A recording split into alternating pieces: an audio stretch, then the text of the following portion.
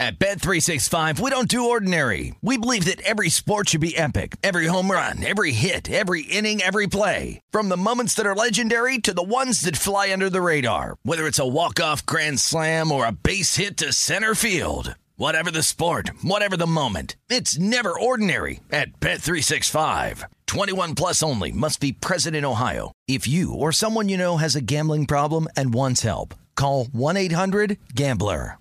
Dealing with pests can be a pain, but relax, Terminix can help, because when pests show up, so does Terminix. With over 95 years of experience, they have what it takes to take on any pest problem fast. If your home or business has pests, don't stress it. Terminix it. Visit Terminix.com to book your appointment online today. That's TERMINIX.com. We are actuaries. In a world filled with unpredictability, we use our math skills to navigate uncertainty. Actuaries make a difference in people's lives across industries and the world. Actuaries have the freedom to work anywhere, and according to U.S. News & World Report, we're the 25th top-paying career. Make an impact as a fact seeker and a truth teller. Use your math skills for good as an actuary. The world needs you. Countdown with Keith Olbermann is a production of iHeartRadio.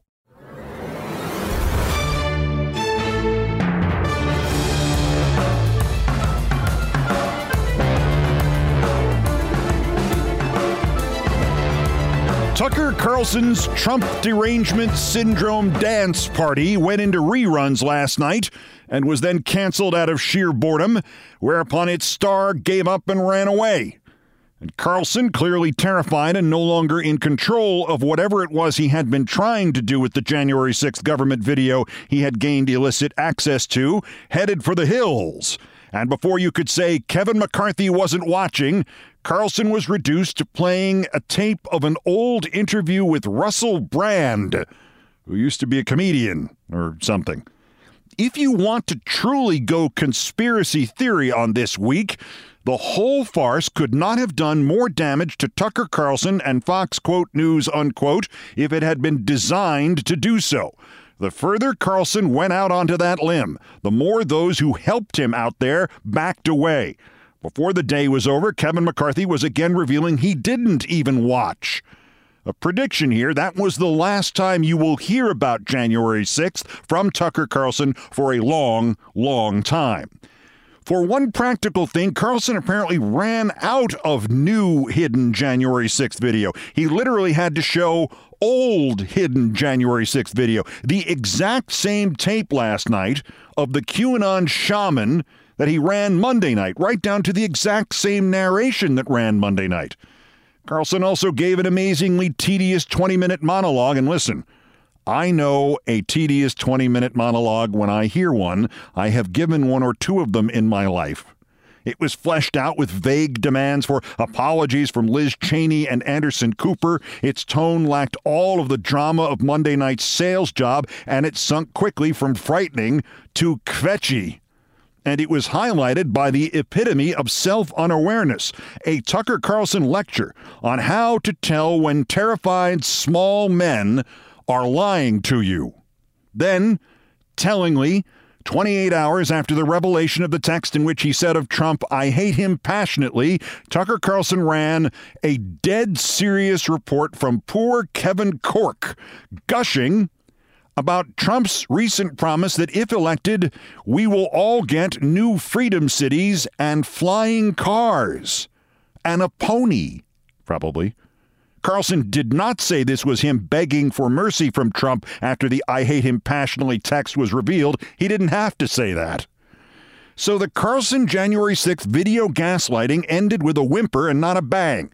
Something approaching or exceeding a third of the whole thing was just footage of Jacob Chansley, the QAnon shaman, walking around the halls of Congress, which to Carlson was supposed to be as dramatic and decisive as the Zapruder film.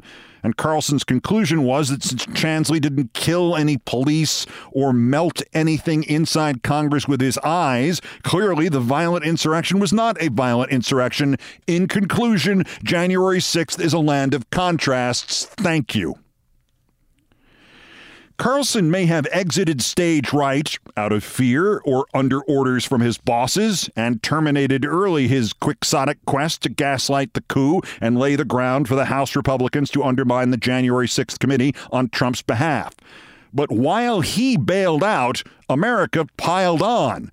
Tucker Carlson and Fox, quote, News, unquote, were attacked by everybody from Ben Shapiro to Joe Biden.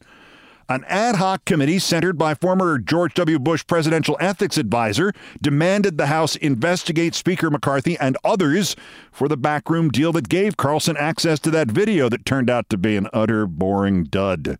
Liz Cheney issued not an apology, but a dare. If House Republicans want new Jan 6 hearings, she wrote, bring it on. Senator Cornyn of Texas attacked his House GOP colleagues, saying, I think they need to watch a little less cable TV. And as Speaker McCarthy refused to agree with Carlson, refused to disagree with Carlson, refused to say if he was going to watch any of Carlson's segments later, insisted he had not watched any of Carlson's segments so far, asked if Carlson was right when he said January 6th was, quote, mostly peaceful, McCarthy instead answered something about CNN and Congressman Eric Swalwell of California while CNN was unearthing a radio interview from January 12, 2021, in which McCarthy said the mob, quote, overtook the place. People brought ropes, straps, possibly to kidnap people inside the house. Anybody that participated, McCarthy said, needs to go to court, needs to go to jail. Unquote.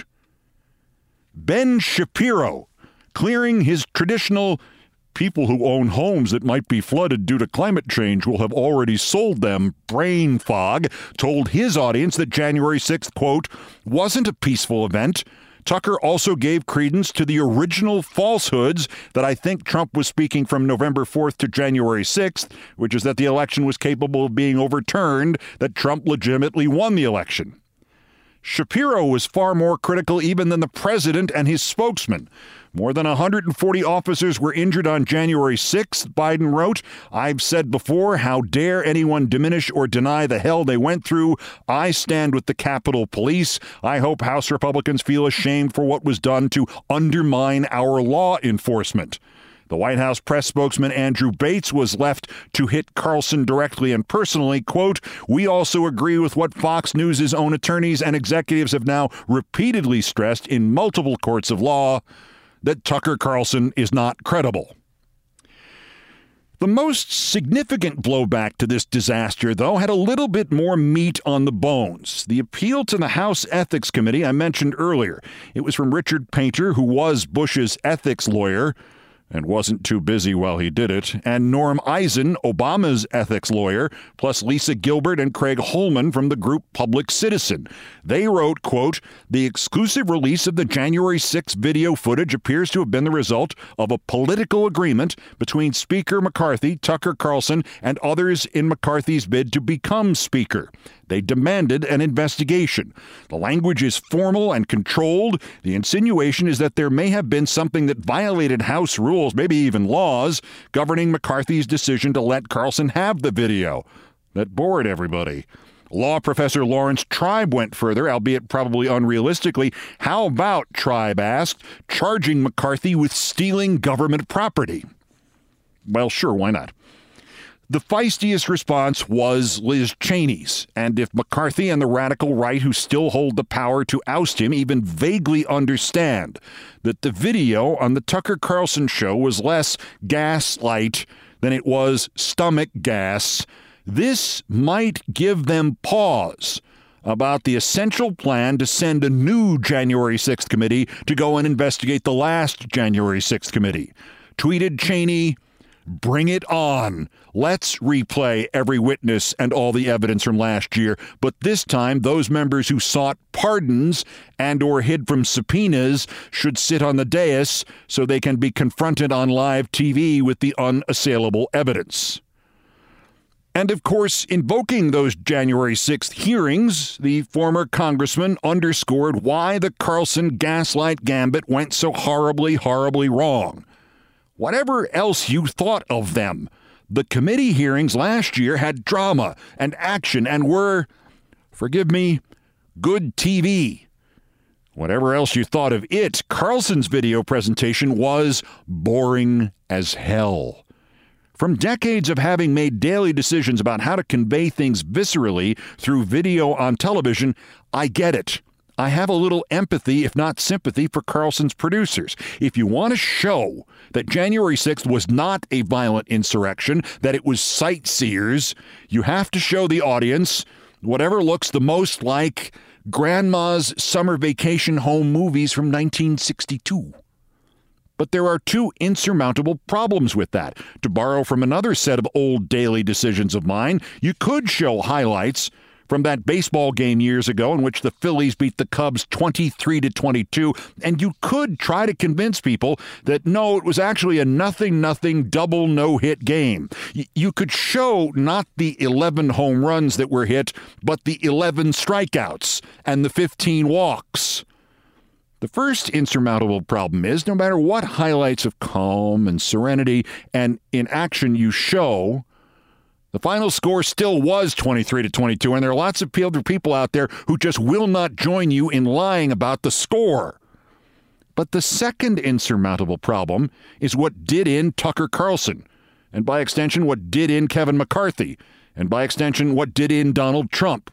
That tape, full of walks and strikeouts, is what we in television call a tough watch.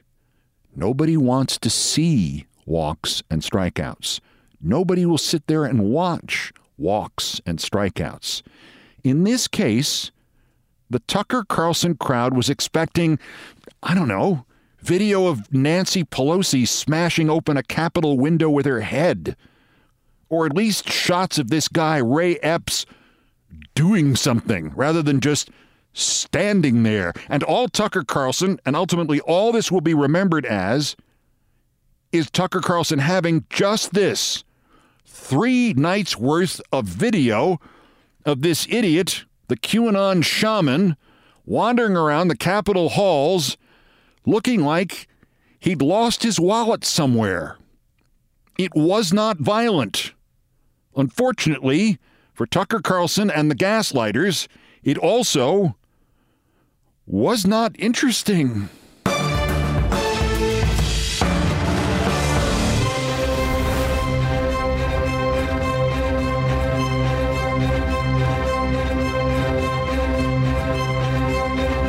Still ahead of us in this edition of Countdown, the 150th edition of the podcast. A Texas state representative is now pushing a secession referendum there. Earlier from him, he presented an offer for the death penalty for abortions and another bill that would give a tax break for straight married couples who've never been divorced. But now, an enterprising reporter has discovered that Texas state rep appears to have found his wife on a website that bills itself as an alternative option to mail-order brides from the Philippines. In paste-eating news, CNN's president tells his troops to, quote, avoid the sugar high of ratings. That shouldn't be a problem. And he promises his new show will stop people in their tracks because of its new theme song. And the question used to be NBC's biggest promotional catchphrase. Where in the world is Matt Lauer? Well, where in the world is Matt Lauer? The answer may be hell. A story from before the revelations that should have set off more alarm bells than it did. The day he tried to get me fired from NBC for getting a huge scoop interview with somebody everybody wanted to interview. The problem was Lauer wanted to interview him first. That's next. This is Countdown.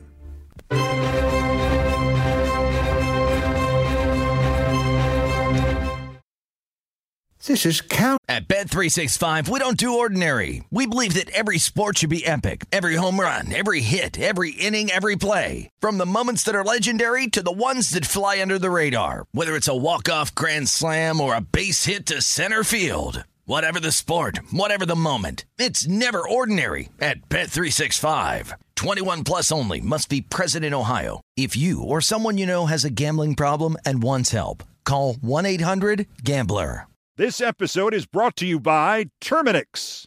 Terminix can't help you run for office or take on the country's biggest problems, but they can help you solve one of the peskiest problems at home, pests. You know, the ants in your kitchen, the roaches under your sink, even the termites in the walls. Because when pests show up, so does Terminix. No matter what type of pest it is, they can Terminix it fast with personalized pest care that puts you in control. Their expertly trained technicians may not know intricate political strategy, but they know their local pest pressures, and with customized plans tailored to your specific situation, you get everything you need to not just get pests out, but keep them out for good. Between their speedy service, caring technicians, and over 95 years of experience, it's no mystery why they're trusted by homes and businesses everywhere. So if you have a pest problem, don't stress it, Terminix it. Visit Terminix.com to book your appointment online today. That's TERMINIX.com to book online today. Support for this podcast and the following message come from Corient. Corient provides wealth management services centered around you. They focus on exceeding your expectations and simplifying your life. Corient has been helping high achievers just like you enjoy their lives more fully, preserve their wealth, and provide for the people, causes, and communities they care about. As one of the largest integrated fee-only registered investment advisors in the U.S., Corient has deeply experienced teams in 23 strategic locations. Corient has extensive knowledge spanning the full spectrum of planning, investing, lending, and money management disciplines. Leverage Corient's exclusive network of experts to craft custom solutions designed to help you reach your financial goals, no matter how complex they may be. Real wealth requires real solutions. For more information, connect with a wealth advisor today at Corient.com. That's Corient.com. Corient.com. Down with Keith Olbermann. Postscripts to the news. Some headlines, some updates, some snark, some predictions. Dateline Washington. Representatives Marjorie Trader Green and James Comer say they and the staff of the House Oversight Committee are setting up a tour for a congressional delegation to go see January 6th insurrectionists in a D.C. jail. One-way trip, I hope. Dateline Raleigh, North Carolina, after a judge said his sexual battery suit against CPAC major domo and theocratic hypocrite Matt Schlapp could not continue were he to remain anonymous, 39-year-old Carlton Huffman put his name on the suit. He is a longtime aide to Republican campaigners, and you know what he accuses Schlapp of doing. It is nice to be able to put a name to the face.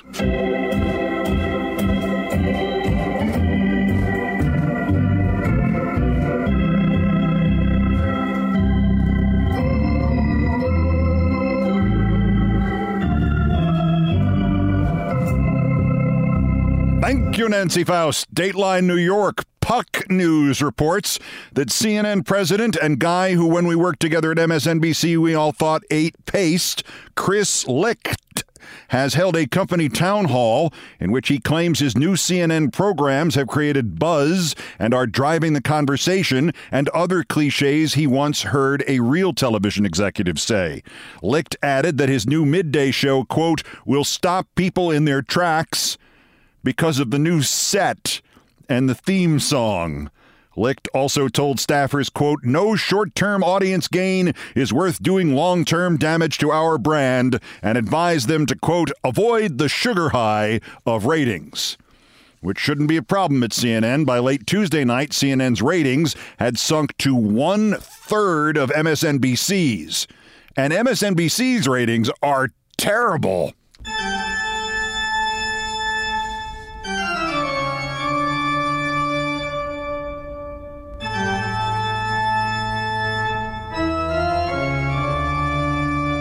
Ahead, in retrospect, boy, were MSNBC and NBC bad places to work.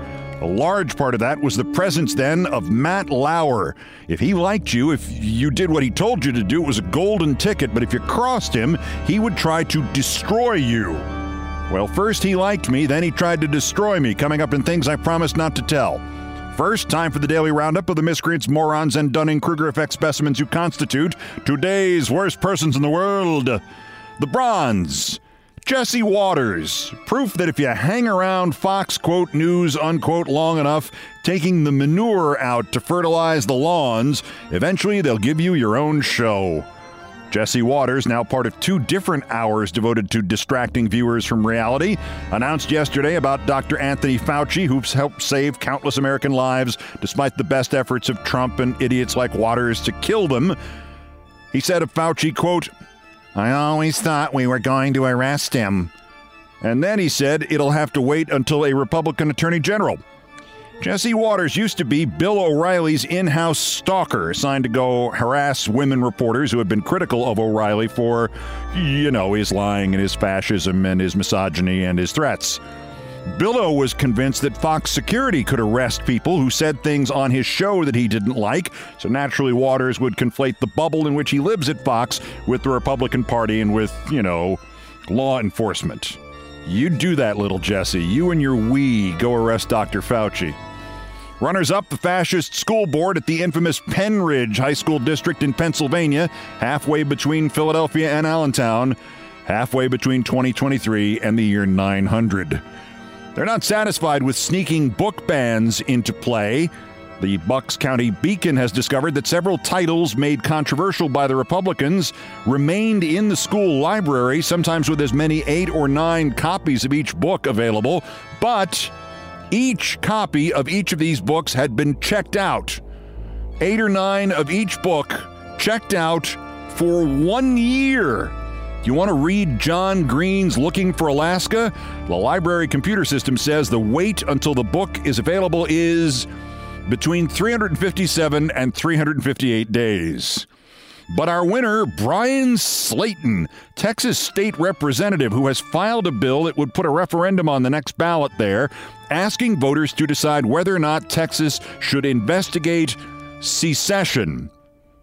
Yeah, good idea. Every year, Texas gets around $36 billion more in funds and resources from the federal government and from the blue states than it gives to the federal government. Now imagine a Texas without that $36 billion a year, without any U.S. military bases, whose schools could not play sports against American colleges, where the Space Center would be moved out. Without American funding, Texas would be bankrupt in days. As one South Carolinian said of his state as it started to secede before the Civil War, Texas is too small for a republic and too large for an insane asylum. But wait, there's more. About this guy, Slayton, Representative Brian Slayton. He has previously introduced bills in the Texas legislature to make all abortions in Texas illegal and punishable by death. We're right to life. We're going to kill you. It was also another bill of his, criminalized gender-affirming care for kids, and last month he introduced a tax credit for, quote, qualifying married couples. Those would be ones who were straight and had never been divorced. All of this holier-than-thou interference in people's private lives led a Texas Observer reporter named Stephen Monticelli to do a little digging on Representative Slayton. Let me just read you what Monticelli said he found. Quote, "Did not expect to learn today that a Texas state representative's wife of only a few years advertised herself on a dating website that promotes itself as an alternative to Thailand and Philippines mail-order bride agencies. Unless there's another woman," he went on, "who looks similar, is the same age, and has the same name as Slayton's wife, it seems that Brian Slayton's wife had a profile on Find Love Asia, where she was friends with a now-defunct account named Irish Ranger." Monticelli of the Texas Observer observes that the profile bore the name Charmin Sagare Yabo, and the representative's wife calls herself Charmin Y. Slayton. And looky here, they each had the same jobs listed on their LinkedIn pages. And yeah, who cares? Love is love. But Slayton thinks that should only be true for him, and he's legislating against it being true for anybody else. So, F him.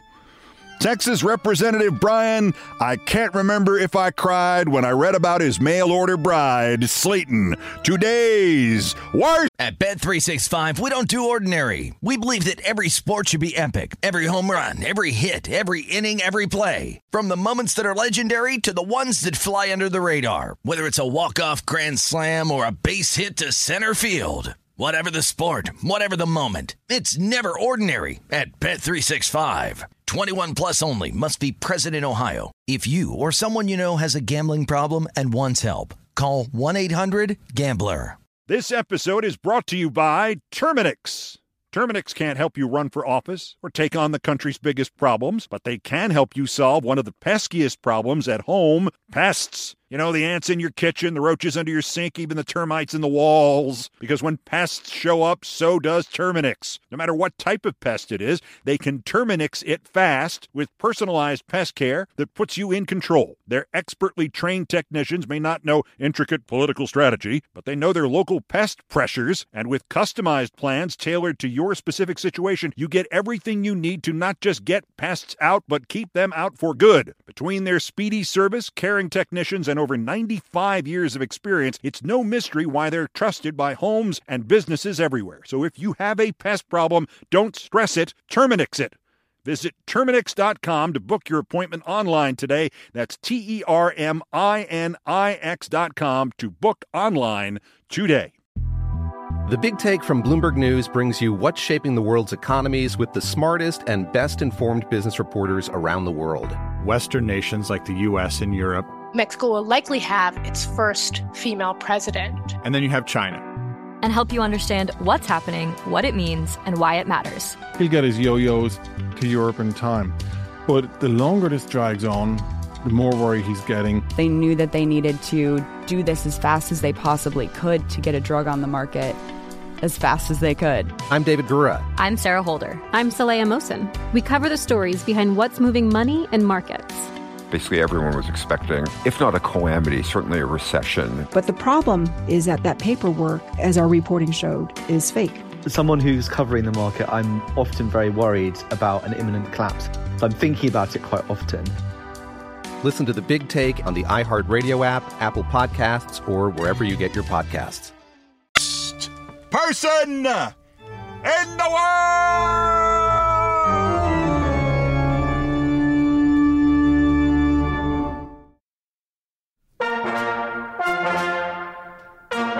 Still ahead on Countdown, boy was he a schmuck. Somebody asked me recently, where in the world is Matt Lauer? I should have known it was far worse than we did know at NBC. One time I got a great scoop, opened a door for him to get a greater scoop, and so he tried to get my scoop killed, my show canceled, and me fired.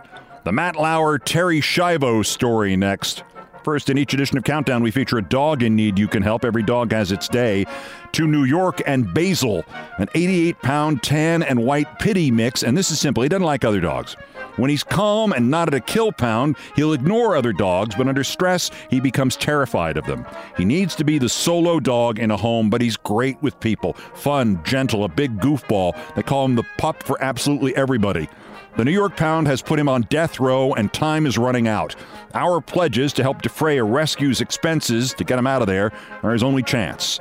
You can find Basil on my Twitter feed. There's a video of him not reacting to other dogs, and your pledges and retweets could save him. I thank you, and Basil thanks you.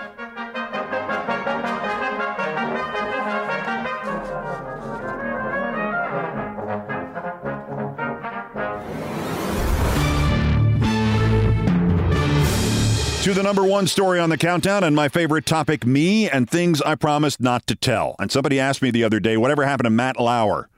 And I said, I don't know, but I hope it was unpleasant. If the name Matt Lauer is remembered at all today, it is for two facts. One, that he was the face of NBC News until November 29th, 2017, when the network suddenly announced there were credible allegations against him of sexual misconduct and that he had been fired effective immediately. And two, the lesser-known fact that everybody at NBC knew he was an evil figure who dominated all of management at 30 Rock and in many cases coerced them into looking the other way.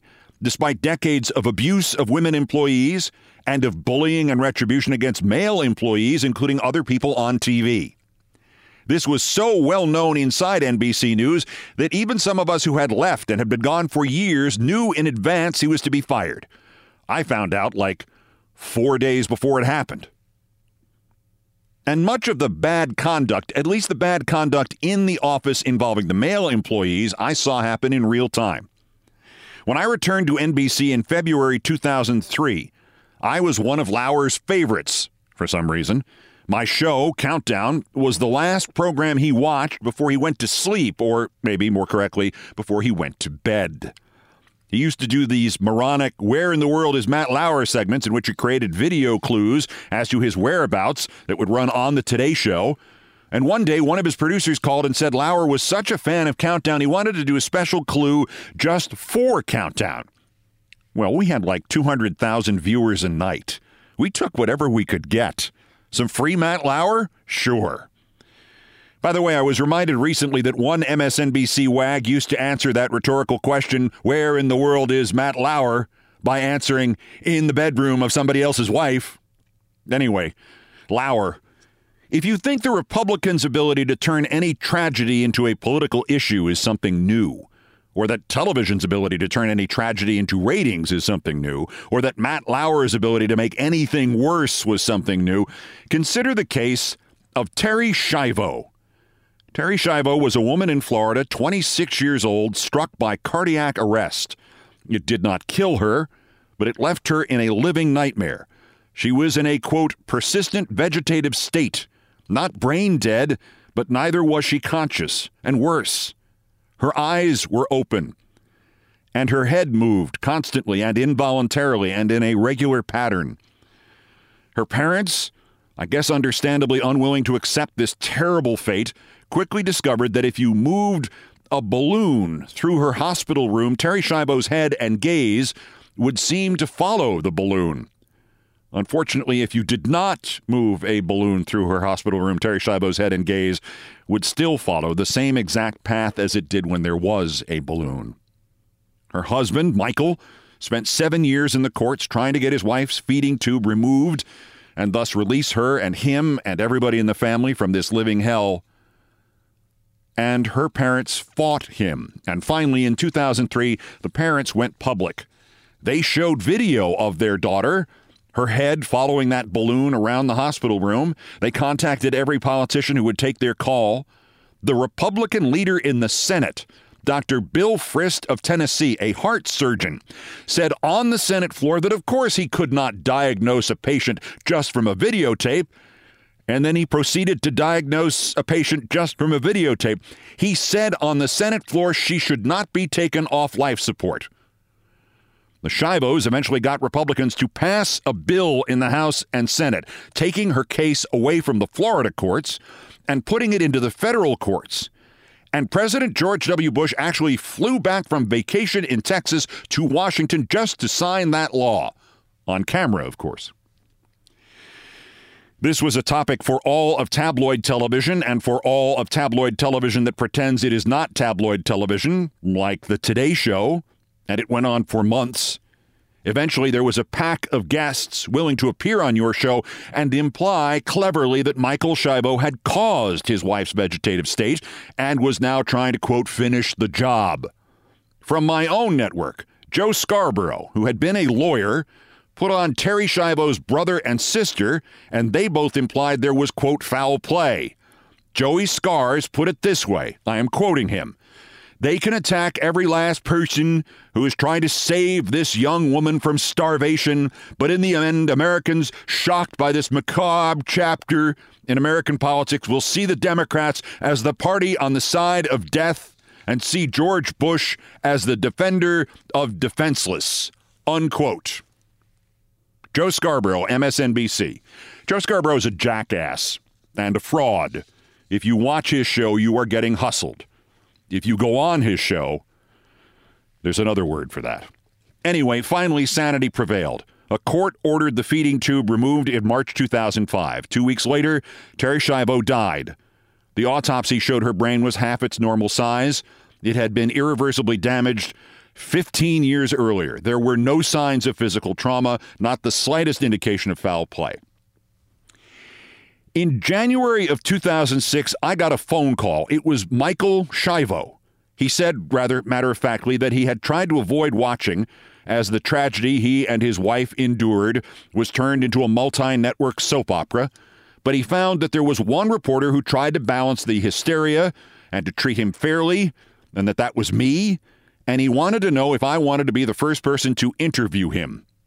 Nothing fancy, he said.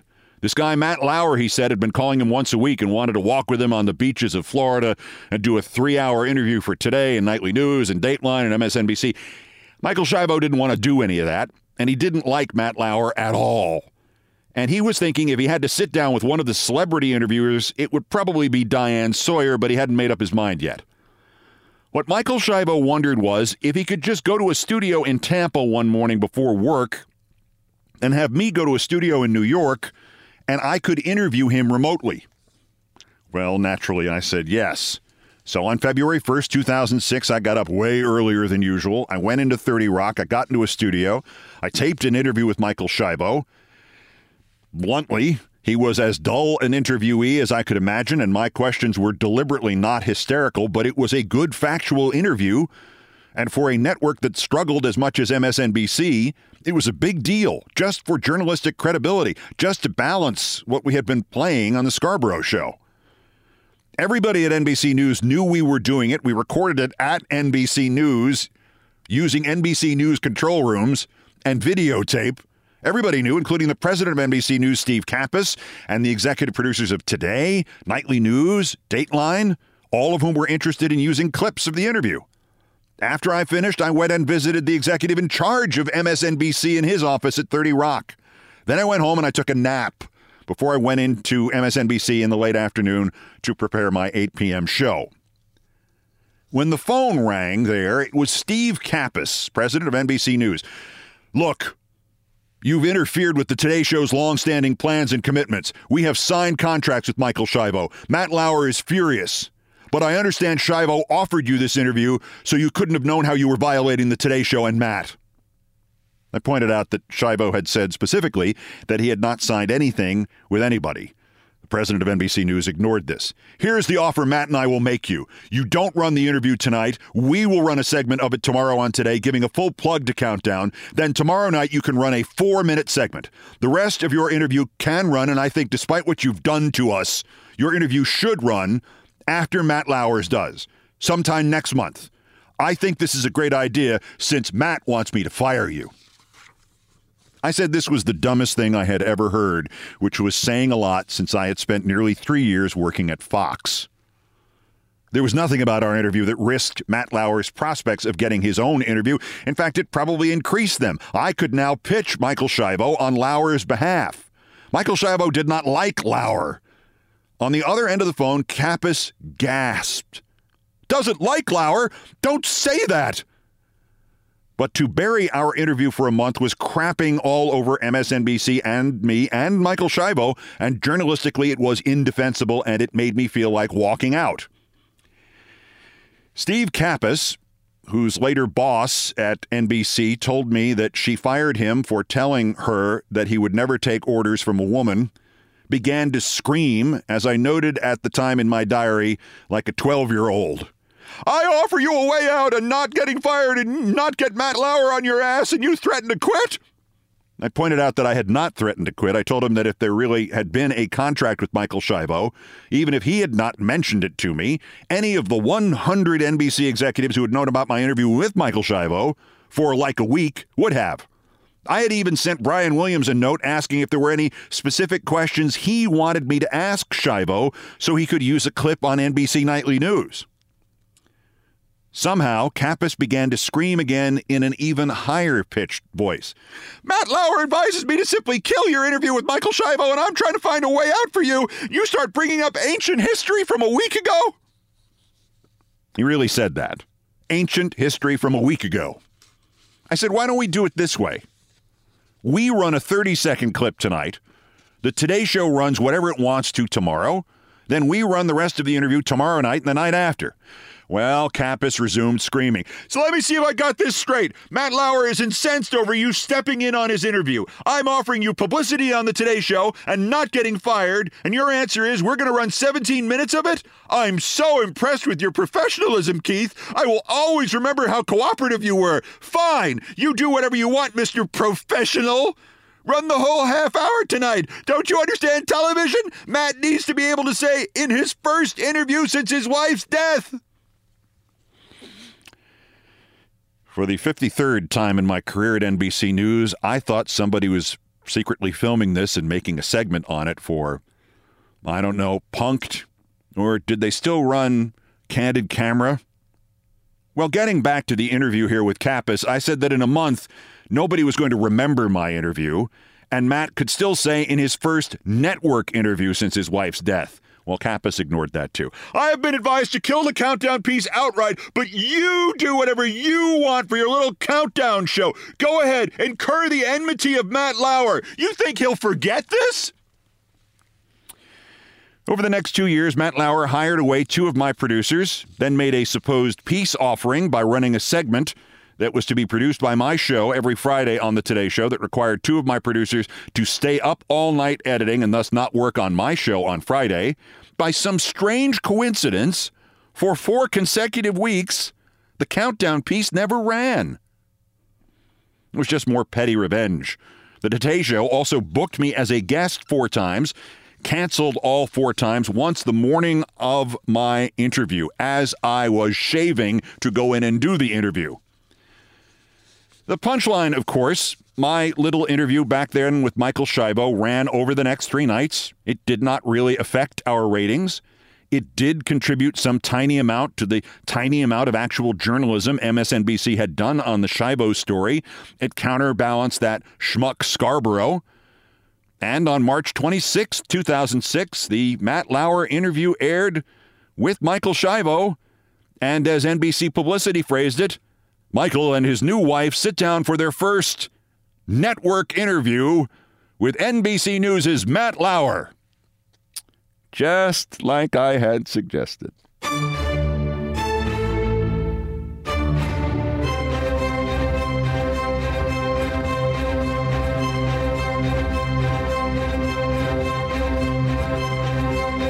Thank you for listening. Countdown, episode number 150. Has come to you from the studios of the Olbermann Broadcasting Empire, high atop its headquarters in the Sports Capsule building here in New York. Here are the credits. Most of the music was arranged, produced, and performed by Brian Ray and John Philip Chanel. They are the Countdown musical directors.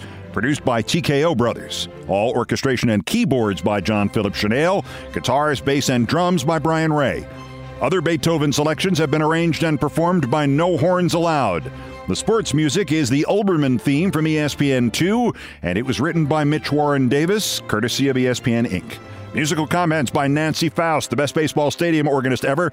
Our announcer today was my friend Richard Lewis. Everything else was pretty much my fault. That's Countdown for this, the 793rd day since Donald Trump's first attempted coup against the democratically elected government of the United States. Arrest him now while we still can. The next scheduled countdown is tomorrow, so until then, I'm Keith Olbermann. Good morning, good afternoon, good night, and good luck.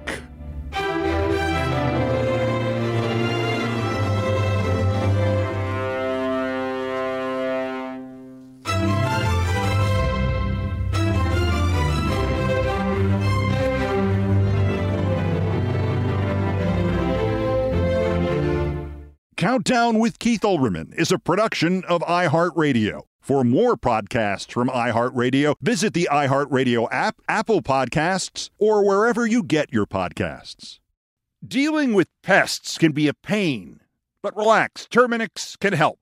Because when pests show up, so does Terminix. With over 95 years of experience, they have what it takes to take on any pest problem fast. If your home or business has pests, don't stress it. Terminix it. Visit Terminix.com to book your appointment online today. That's TERMINIX.com. At Bet365, we don't do ordinary. We believe that every sport should be epic. Every home run, every hit, every inning, every play. From the moments that are legendary to the ones that fly under the radar. See for yourself when you sign up today and get $150 in bonus bets when you bet just $5. Whatever the sport, whatever the moment, it's never ordinary at Bet365. 21 plus only. Must be present in Ohio. If you or someone you know has a gambling problem and wants help, call 1-800-GAMBLER. Terms and conditions apply. Hey, Drew Scott here, and I'm Jonathan Scott, reminding you that life's better with a home policy from American Family Insurance. They can help you get just the right protection at just the right price and help you save when you bundle home and auto. Kind of like Goldilocks and the Three Bears. It'll be just right for you. We love a custom build. American Family Insurance. Insure carefully, dream fearlessly. Get a quote and find an agent at amfam.com. Products not available in every state. Visit amfam.com to learn how discounts may apply to you. American Family Mutual Insurance Company, S.I. and its operating company, 6000 American Parkway, Madison, Wisconsin.